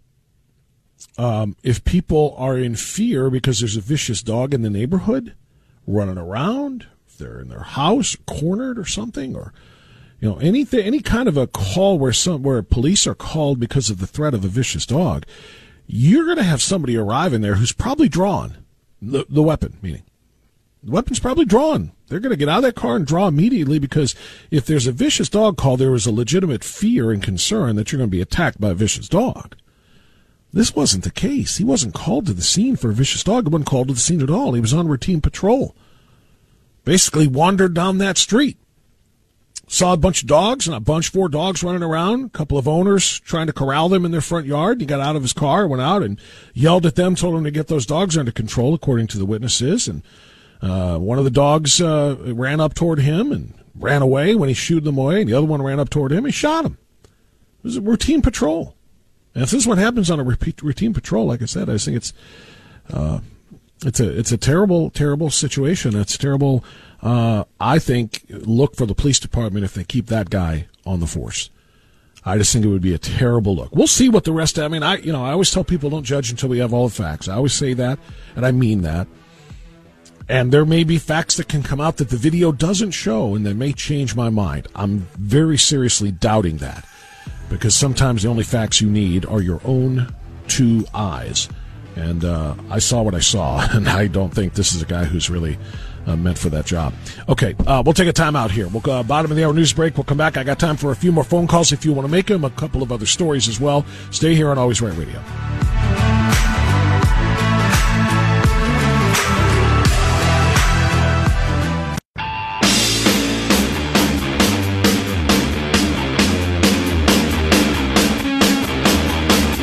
This hour of Always Right Radio is brought to you by KeepingMedicareSimple.com and The Floor King.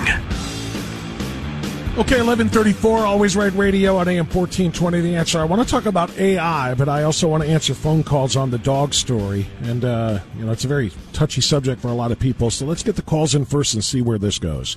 John in Berea. John, you're on AM 1420. The Answer. Fire away, sir. Yes, it seems to me that we should, before we make a final judgment, we definitely want to hear from the officer himself. I think his handlers have been told probably, may not want him to speak, but we'll find out, what well, he did speak, though, by way of his report. He had to write a first-hand account, and they made that public. That's why he described in his own words that he felt like he was in fear for his safety as the dog came running up. Yeah, so you gave his name. You gave his name. What was his name again? His name is Elliot Palmer. It's in all of the news stories and news coverage of this.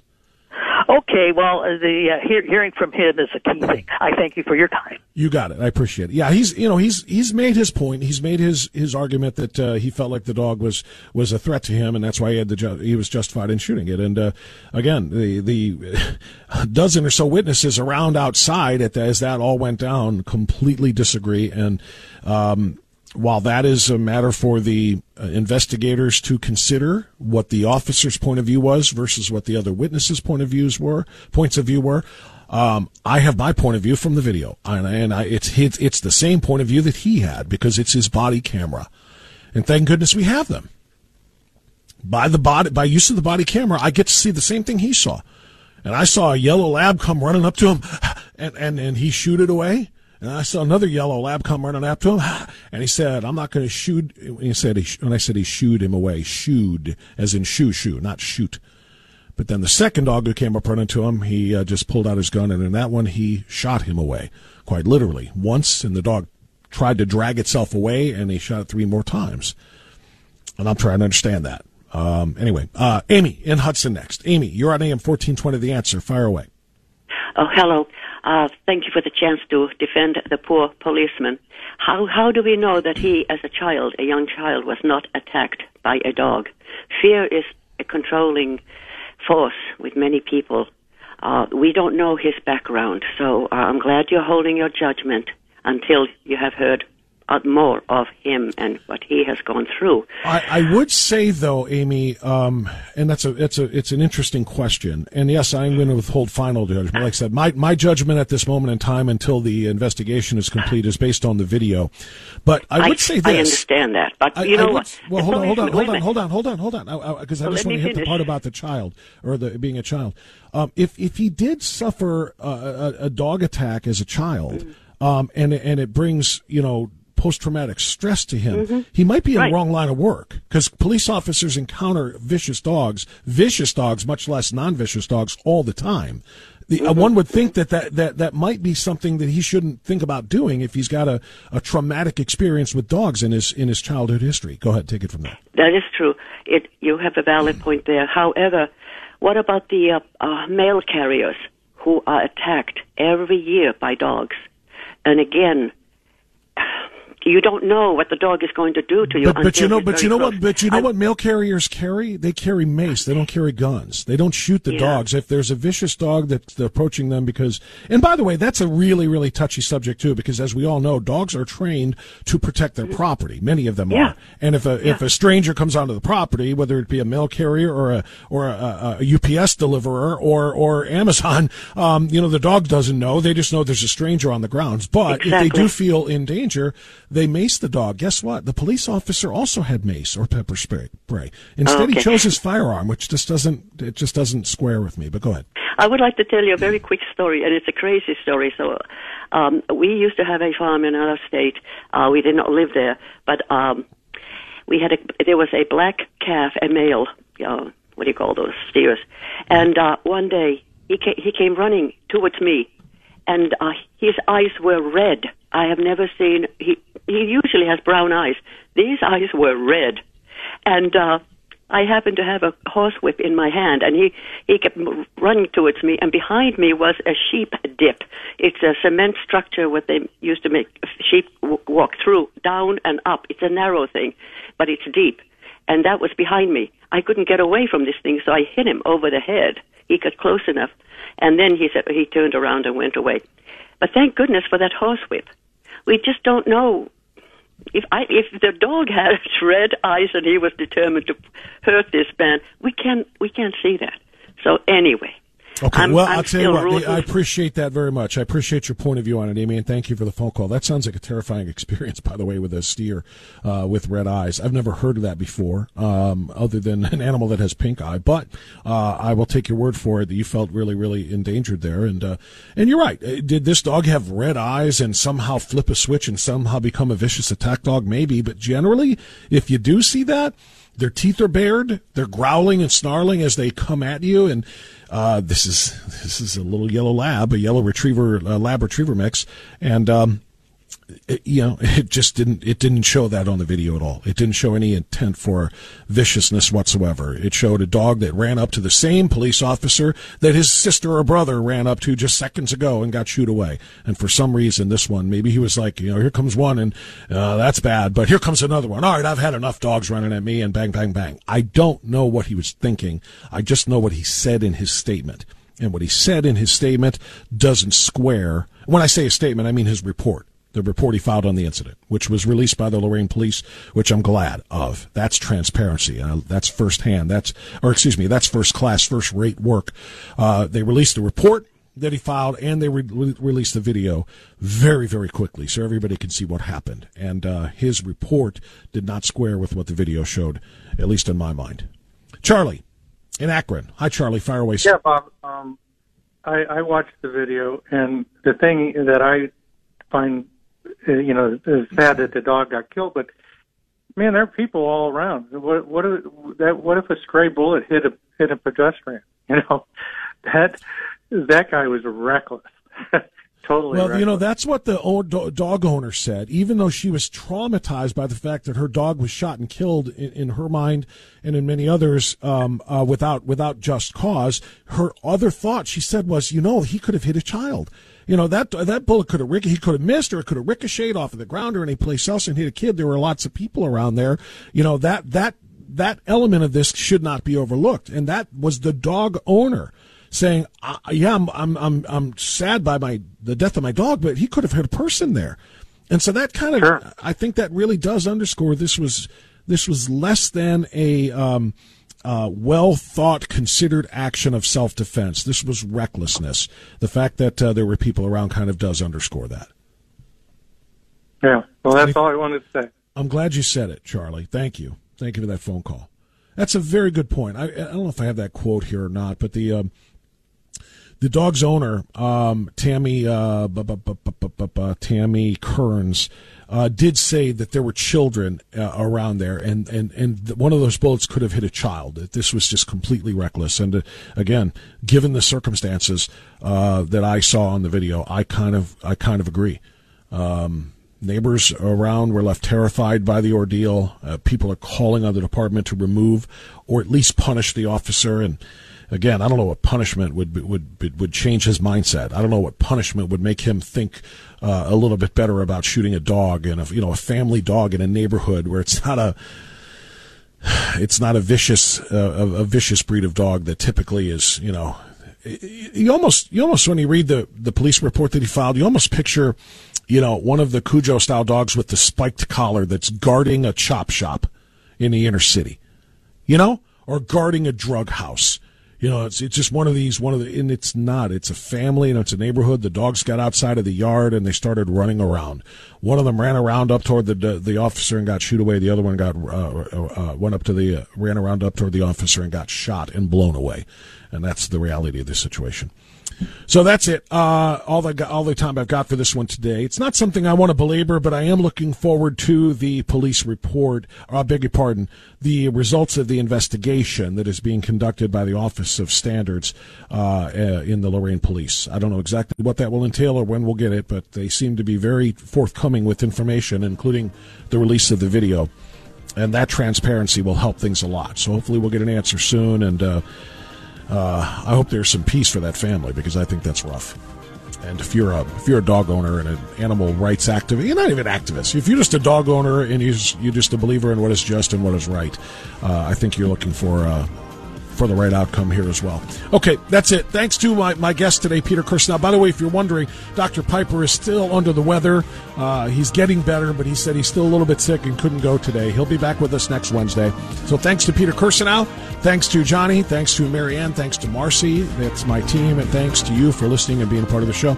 We got a Free-for-All Friday coming tomorrow. Hope you'll be a part of that. So until then, be well, be safe, and stay free. See you tomorrow. Bye-bye. 3-star General Michael J. Flynn, head of the Pentagon Intelligence Agency, knew all the government's dirty secrets. He was one of the most respected generals in the military. Flynn knew what the intel world had been up to. He understood its funding. He ordered the first audit of the use of contractors. This set off alarm bells. The explosive new documentary, Flynn, Deliver the Truth, Whatever the Cost, uncovers the facts behind this scandal. Flynn told the truth. He was the most dangerous person for Donald Trump to hire. I find out the worst enemy that I'm going to face in my life is right here in America. They took my assessment and they wanted me to change it. And I was like, I'm not changing it. They had to get rid of Flynn.